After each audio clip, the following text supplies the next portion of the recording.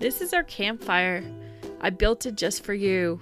After that long day of adventure on the trail of yours, you can come to our campfire and pull up a log. There's room here for you. It's a safe space where you can take off your ponytail, you can take off your bra, and kick back into some comfortable clothes. We'll fill up your cup with, an adult beverage. And we can talk in the dark about the things that really matter. We can talk vulnerably. We can get real. It's safe here. Come join us. Hey, and welcome back to the Trail of Adventure podcast. Today I have Kim Hamill with me. She is a weaver and weaving teacher from northern New Mexico, and she's been on a mission to bring back the ancient technology of the backstrap loom into the mainstream craft arena. Hey, thanks for having a conversation with me, Kim. Hi, Holly. I'm really glad to be here. Thanks.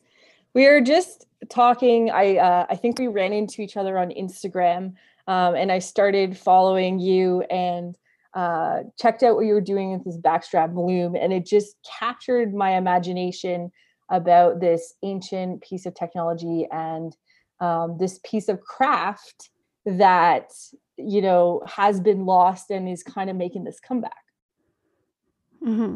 Well, I wouldn't really say it's been lost, actually. There are lots of people who use it around the world. I'm definitely not the only one. It's not super widespread in what would I say, like first world modern crafty, kind of world. But indigenous people still use this loom all over the world. And that, to me, that's what makes it so relevant. Like, this is a technology as old as humans are, as far as we can tell, and people are still using it, not just to bring it back, but because they always have, so there's something about that. Yeah, so it's got a really long traditional usage then. So how far back can you actually track it to at this point? Well, okay, I'm bad with dates and times, but I do know it's thousands and thousands of years, and I do know that bits of cloth have been found in the Fertile Crescent area in the earliest human civilizations that are known to have existed when agriculture started. And so those bits of cloth were woven certainly either on a backstrap loom or a simple frame loom. And the concept is very similar. It's just a real simple way to stretch out some threads and weave. And so I'm not sure what that is. It's something in the BC, time. Yeah. Way back there. So long that we don't even know. Right. And sure. Yeah, and to me it's it's like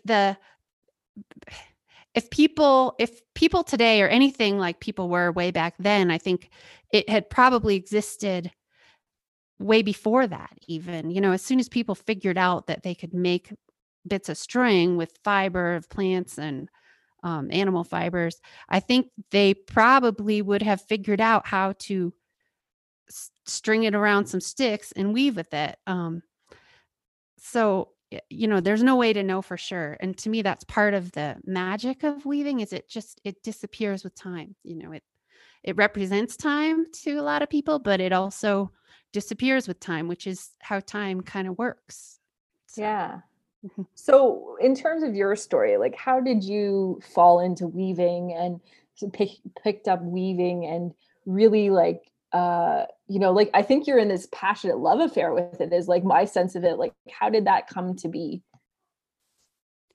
Well, I love this question because to me, it speaks to what, in my experience, a lot of people have that are weavers is just sort of this innate weaverness. When I was a kid, I was always making things. I was sewing or I was like really into macrame, and I hadn't been exposed to weaving. So I didn't learn it until I was about 21 or 22.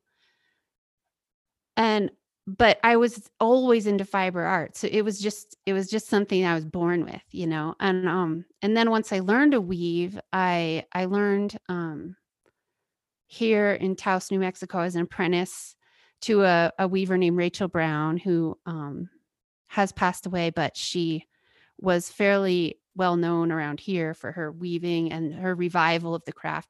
And we were weaving on big Spanish walking looms, which are the and so I was trained in the traditional Hispanic tradition of rug weaving, and which is fascinating. And I did that for years as a production weaver, and then I just eventually I've just moved more and more towards simple looms, and so that's why I'm really into this backstrap weaving thing. It's interesting because it's such a simple piece of equipment, but it it's actually more versatile than the more complicated big looms, which is it's weird, but it's true. Well, but sometimes it's simple for a reason. Do you know what I mean? Like sometimes, like especially in the modern world, we complicate a lot of stuff that is really very simple. So like that doesn't surprise me at all. But I'm really, really curious. What was like that first project? You know what I mean? Like there's always that one first project that kind of captures your attention, emotion. You're like, I don't know how to do this, but I'm gonna figure it out. Mm-hmm. Well, what comes to mind is the first project I did was actually on a Navajo style loom. And it was, I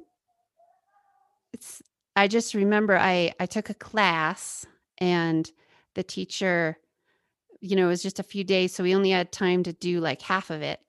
So I had to roll up my weaving and bring it home with me. And I remember I got pulled over for some reason on the way home, and the police officer saw the rolled up thing on the passenger seat. He was like, "What is that?" And I said, "Well, it's a weaving. I'm a weaver." And I just remember being flabbergasted that I was ready to call myself a weaver already, but I was, and I was very clear. And so to get to your question of I don't know how I'm going to figure this out, it was like I had no equipment, I had no anything, but I went home and I borrowed some tools and I built myself a little frame and I finished that weaving. And it was just very, very clear right then that was for me, and it was going to be a huge part of my path. So ever since I've been trying to figure out what that exactly means. That's amazing. I think it's sometimes when we just speak really intuitively, like it's amazing what comes out of our mouth. I am a weaver. And you're just like, you kind of like genuflect on yourself like, oh, right. I am. Yeah. That's awesome. Yeah. What's what's the project you've done that you're the most proud of? Well, I that's hard for me to answer. The most proud of. I'm really proud of the lately. What's your favorite one lately? Yeah. Yeah. Well, I'm really proud of the class that I made. But that's a very different thing than a weaving project. Yeah. And there's a few pieces I've made in the last few years that are they're really complicated structure wise, and I've looked at it and I've really tried to figure out how to do it on a big loom, and I don't think I can actually. So just to go to the point of what you can do on such a simple loom. So I'm proud of that structure that I've created, weaving structure. And there's one piece in particular that I did that I was trying to make a design that showed something about the spiritual path that I've been on lately, which is this fascination with shadow integration. And so I made this series of images in the weaving and to kind of show the merging of shadow and light. And I'm really proud of that one because I think of I just think it merged my insides with my outsides in a way. And I think I'm going to do it again because it's not exactly as successful as I want, but I'm proud of the imagery, and I'm proud of, just the story that it tells. So. Yeah, I that's why I love creativity so much. No matter what medium you use, that it gives you that outlet to really dive into, weaving the story together, so to speak. Or sometimes I start writing and I don't even really realize what I want to say, or I pick up my camera and I don't even know what I'm trying to say, or I sew something together and then suddenly it's so clear, like how I was feeling or why I wanted to cover for that or whatever I'm making. It just sort of creating those sacred tools and those sacred tapestries for ourselves, essentially. I think there's a lot of power in that. And it's not really stuff you can speak about. There's no English words for it, in my opinion, but there's something really deep and incredibly meaningful. And when I do the projects like that, I find myself weeping over them because they're just so deep and so meaningful to you. Yeah. As you say that, I don't think I've ever really had this thought before, but it just makes me feel like what you're talking about when you don't exactly know what you're about to create, but it comes out. I feel like that's the weaver archetype coming through. Like it's like we're creating the world as we speak, and if you're willing to take that crazy step to just create something, even though your mind can't grasp what it is you're about to do, it's an incredibly powerful thing. Yeah, and it's also a way that I've really learned that we move through conditioning, we move through shadow work, we move through our self-doubt, really, because when you start a creative project, I don't know about you, but mine have never turned out exactly how I thought they were going to turn out. They always turn out like just great, but they don't turn out that idea I had in my head to start. It never ends up looking exactly like that. There's always, the project takes you where the project takes you. So I think that's part of it. And I think when we live in a world where, things have to be very black and white and in steps, creativity is really creating this work is an act of rebellion, because you're saying, I don't know how this is going to turn out, but I know that I need to get to my loom. I know I need to get to my piece of paper. I know I need to get to my sewing machine or whatever creative medium you use. And I need to create something. And it takes, it's not confidence, but it takes a little bit of bravado to even sit down and start into that, especially when you don't know what it's going to be. Yeah, I love so many things that you just said. And I love how you said that it's an act of rebellion and it's not necessarily confidence. I agree with that. It's something else. It's more like faith maybe, or hope. Yeah. But it depends on how you're feeling. Like sometimes it's trust, right? Like you're trusting something cool is going to come out onto that canvas. Right. Or maybe you're just willing to have it not come out good, because sometimes it doesn't. No, sometimes it's, sometimes you're, I know sometimes in my studio, like I've gone to paint a cheerful canvas and I've started with black, I wasn't expecting that, Yeah. And it turned out and it was almost ugly, but yet it wasn't. That was anger and that's what it looked like, but I think it's to be able to step into the process, even if what came out wasn't that joyful, happy little canvas that you thought you were making. That's an incredible process of self-trust, right? And of creating the kind of world. And I love that right now, especially when we're in very unknown times where we're all kind of going day by day. I think right now, like creativity is what's keeping me level here. I've created more in the past several months physical stuff than I ever have created before. Just to keep my balance, I think.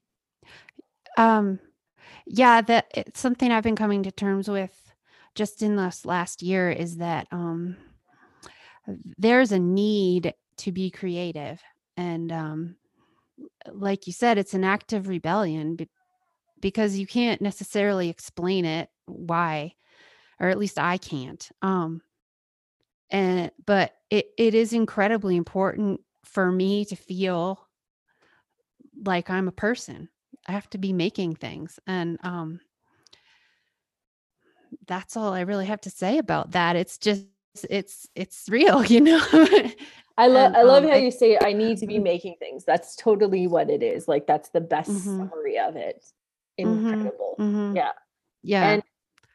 And so when you're helping, like I would assume being a weaving teacher, but you can correct me if I'm wrong, that some of your students are learning that about themselves, are they not? That they need to be making things too?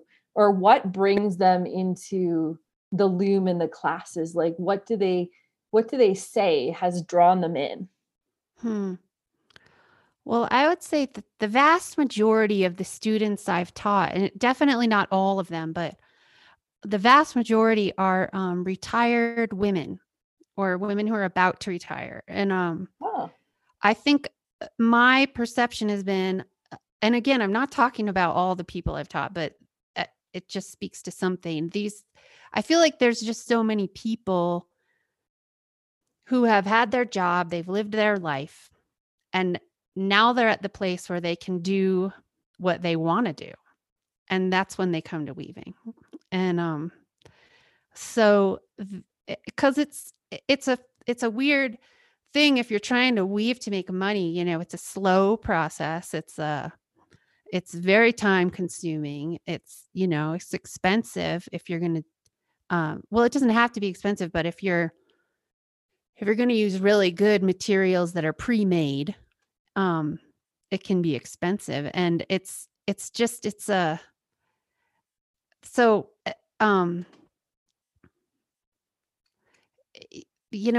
that's why I think a lot of people are just sort of born with this gene. It's like these people have been waiting for decades to get to this point where they can sit down at a loom and take the hours it takes to do this work. That's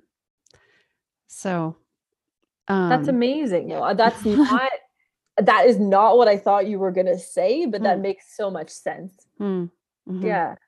And I'm really interested in this idea of like, I was reading some stuff lately, as I do, and they were talking about that a lot of, craft or artisan things from women, especially, when we create things, they are consumed, or they are things like when you weave together a little bit of fabric or some grasses, it's not something that's going to like last centuries, right? Like it's very compostable, so to speak, type of stuff. When we cook a beautiful dinner for our families, we then put it on the table and everybody eats, right? So when you were talking about like some scraps of weaving had been found, but not much, that makes a lot of sense, because we've probably woven amazing blankets for our children and dolls and like all that kind of stuff that did kind of go back to the earth essentially. But I think that the fact that we're still using the ancient technology, you're still making an incredible intricate things with it on so-called simple looms, speaks to the spirit of it is still alive and well in a lot of ways. So it's kind of funny what has lasted then, right? Yeah, it is. It's like, why has this lasted? We don't need it. Machines can weave our clothes for us. And yet we do, and that's just what I see in the people, men and women, that I have taught and that I've met. They just need to do it, and they're drawn to it. And I can't say why that is, but to me, it just seems obvious that since humans have been doing this for so long, and it's only recently that we didn't have to, it's just, it makes us, it connects us back into the ancient parts of our history and our ancestry. And, if you have trouble finding a connection to your ancestors, weaving is a great entry point, because even if you don't know of any artists or weavers in your family, there's one back there somewhere. It's, it's that old. You have a weaver in your family somewhere. Oh, I love that. I love Mm. thinking that there's a weaver ancestor in my family somewhere. That's just feels incredibly yummy. I don't know why. Yeah. Yeah. It does to me too. Yeah. Yeah.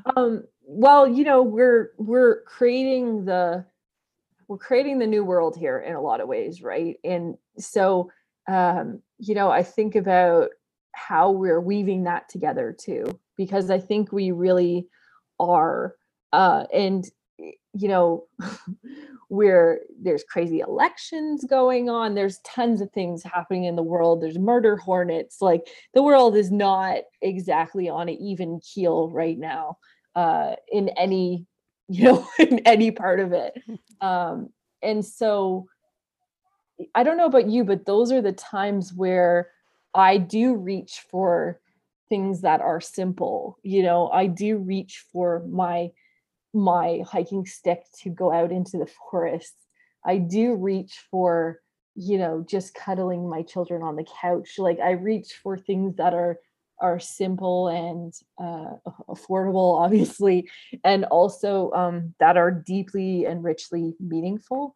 So I think there is going to be even more of a resurgence towards art forms and craft forms like this, right? With I, that. I think so. I mean, I think people are, like you say, with everything. I mean, right now, as we're talking, it's 6 days before the American Yeah. election, which is probably the most important election in American history. So for me, I can't speak to how you Canadians are feeling about it, but for me, it's incredibly intense. And uh, we've had in my family, we've had to stop watching the news because it's just too.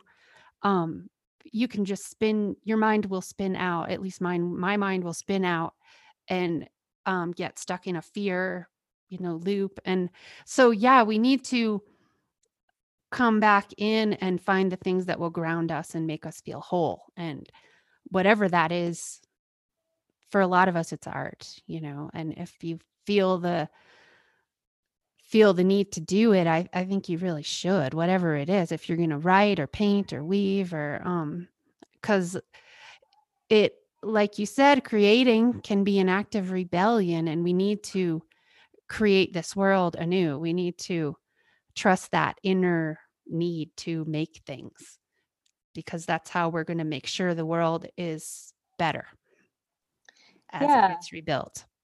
Yeah, I think it's a real call to pick up your tools again or find out what your tools are if you don't know, Yeah. and start in on that. And I also want to say, like, I don't know about you as a fellow creative person, but my tools are many. Like I do many different forms, and I have tried many different forms to figure out, which ones I enjoy the most, right? Yeah. Oh yeah. For me, it's a constant, um, mm, I want to say struggle. I try not to be in my struggles. I try Dance. to just enjoy, but, Yeah. but yeah, it's, it is, it's like, what do I do? This one or that one? And, I, eh, yeah. And for some of us, it's really clear that we have this one main focus and other people not, but I don't know that that matters. I think it's not, it's almost like being too caught up in what it is you're doing. If you don't know what you want to do is the wrong struggle. It's not about what you make. It's not about how good it is. It's just that you listen to yourself and that you take the risks and go out and do something. Yeah, I have many mediums that I enjoy, and I flip between them depending on the day. And I don't think it matters. I don't think it matters what medium you pick up, but what I have learned is you do have to pick one up and start in, even if you don't know what it's going to be, or like I feel like sometimes I have like creative oblivion where I know I'm going to do this project and I pick up things at the thrift store, recycled material to use, and I'm not even sure how it's going to come together, but I just know these are the right pieces. And then really staying with the process to allow it to come together. And I think sometimes that's the hardest step, is sort of just literally giving yourself the time to like work in it and work through it. Yeah.